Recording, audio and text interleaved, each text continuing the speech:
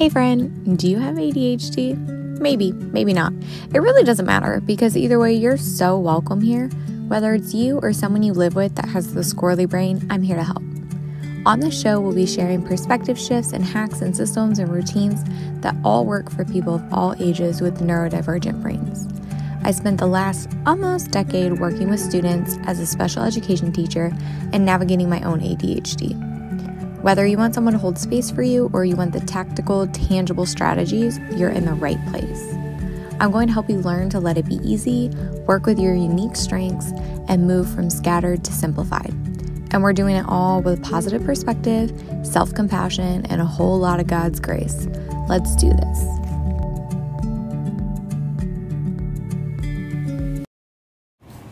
Hey you, coming at you with a quick tip today. We're going to be talking about how to focus when you have ADHD. Easier said than done, I know, but it isn't impossible. So I have several things I've done over the years to help me when it comes to focusing. Sometimes we need sensory deprivation, but sometimes we need sensory input.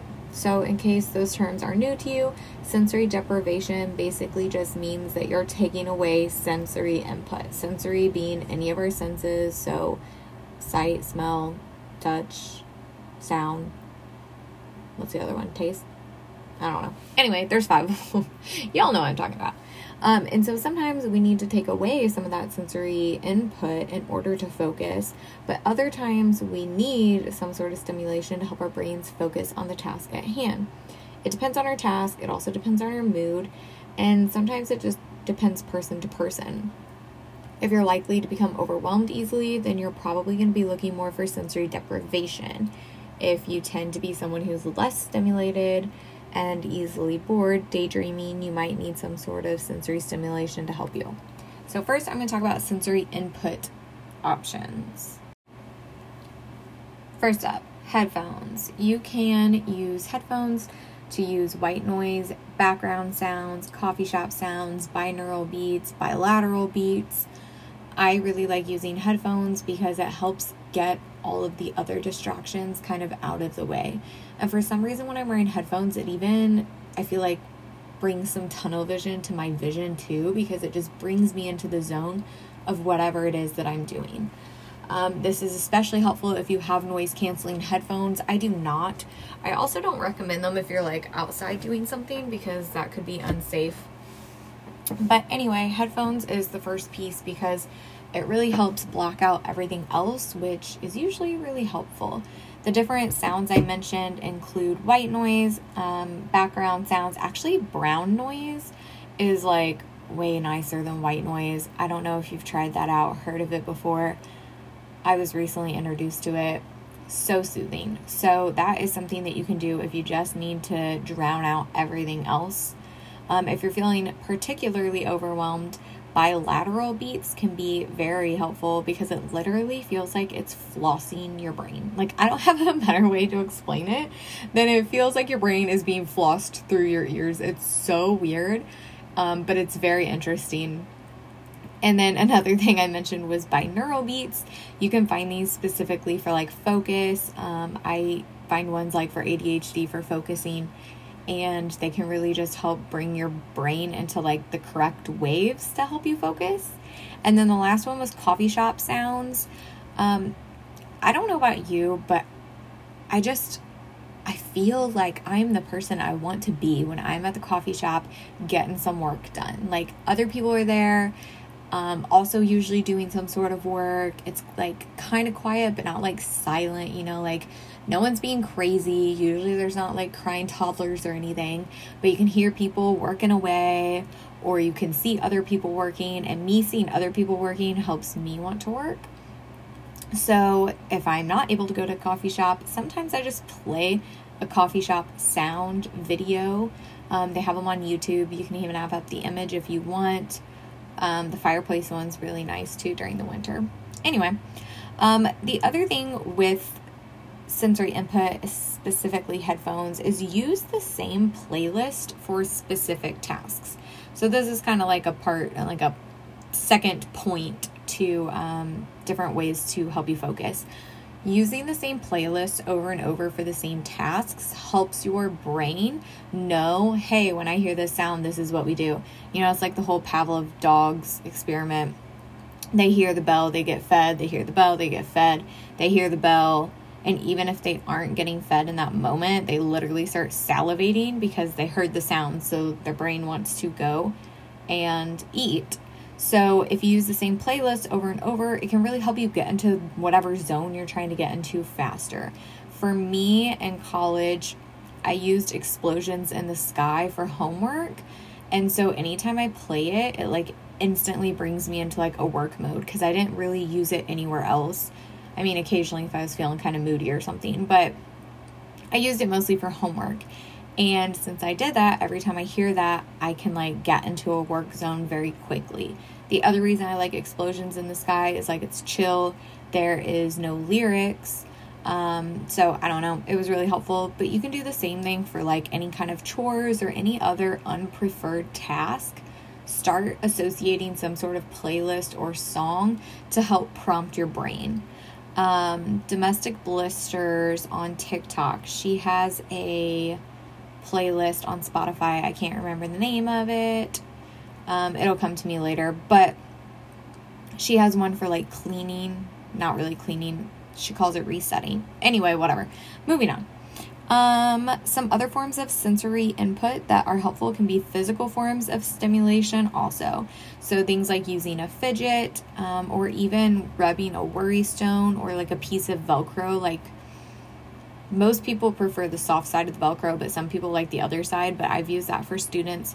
You can buy Velcro dots and put them on furniture, or you could just put one on a piece of paper or something and then be able to keep it in your pocket or something. Sitting on a wobble stool is very helpful. Chewing on something or having a beverage. All of these things give your body some sort of stimulation, something to focus on, and in turn that helps you focus on whatever it is else that you're trying to get done. Another thing, and I know that some of you are going to roll your eyes, meditation. I know it's really freaking hard when you have ADHD. Like, your brain just sits there, it goes through all the other things, but focus is a muscle that you can grow. And the more intentional we are with who we want to be and what we want to do, the easier it is to like do those things that are hard. Like, just because you have ADHD doesn't mean that you cannot focus. And if you tell yourself that's what it means, you're not going to focus. If you tell yourself that you can grow your focus muscle by using meditation or by doing any of these other things, you're going to get the placebo effect of that. And you're also going to learn different things along the way. Our brains are neuroplastic, which means that they change over time. And the more that you run a rut over and over again, the deeper that rut is going to get, and so the more that's going to become true for you. But you can also do that by changing what you're doing. So for me, the easiest way for me to meditate is to go into a dark room. We have blackout curtains. I will go into a dark room, I cover myself up with my blanket, I lay down because that's more comfortable than sitting up for me. Sometimes I use headphones. Sometimes I'll even put like the blanket over my eyes so it's completely dark. That sensory deprivation really helps me pay attention to what I'm doing in order to meditate. And it doesn't happen instantly, but it does help over time. And I notice a difference when I'm meditating regularly versus when I have not been meditating. I have not been meditating here lately, and things are messy. It's a mess. So just give it a try. Give it a try. I know it's going to be hard, but just tell yourself you can do it and be really intentional about growing that skill, and it will get easier every single time, I promise.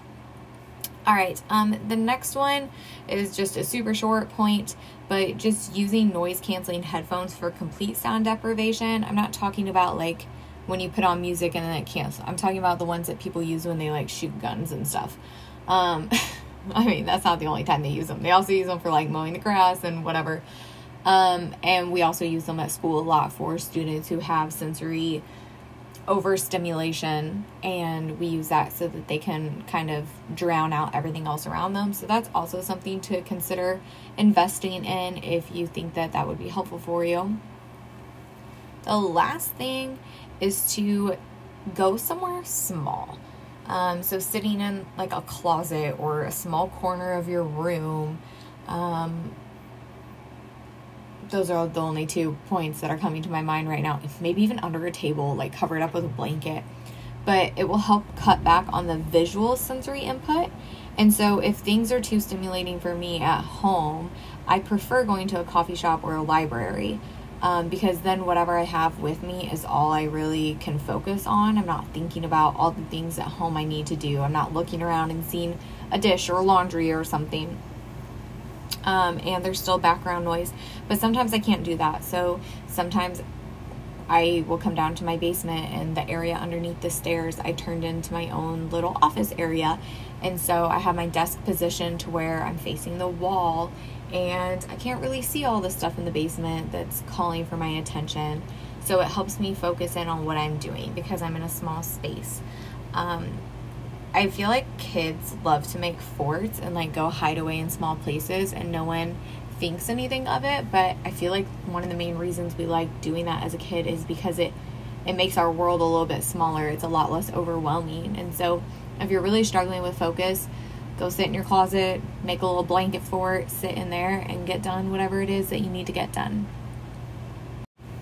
The last thing that I want to say is to just give yourself some grace when it comes to focusing. It can be really freaking hard, okay? And that's fine. It's okay. It's okay that it's hard. It's okay to be frustrated, but don't be mean to yourself about it because that doesn't help anything. Also, if you are someone who menstruates, keep that in mind also. Pay attention to where you're at in your cycle, because there are different times of the month where we are better able to focus, and there are other times of the month where it's literally nearly impossible and it's really hard to complete any kind of task. And so if you're in that part of your phase and you're expecting yourself to act like the superhero you are when you're ovulating, you're gonna be disappointed, you're gonna be frustrated, and it's gonna make everything seem that much harder. Women are literally different people every single day. The hormonal fluctuations in our brain change who we are and how we function daily. We are on a monthly cycle. That's why we have a monthly cycle. Men are on a 24-hour cycle. So they're pretty much the same person every single day. Their moods and their ability to do things changes throughout the day as their testosterone drops off throughout the day. But that's not how females are. We don't wake up every single day feeling the same as we felt the day before. And that's okay. Give yourself some grace there. Be kind to yourself. Be patient with yourself as you work on this. Okay? You got this, friend. I am rooting for you. It's all going to be okay. Just be nice to yourself. It makes it so much easier. Hey you, thank you so much for listening. I'm so happy to have been part of your day. If you loved this episode, would you please consider sharing it on your Instagram stories and tagging me? This way I know what you're loving and what to make more of. I'll see you next week. Bye.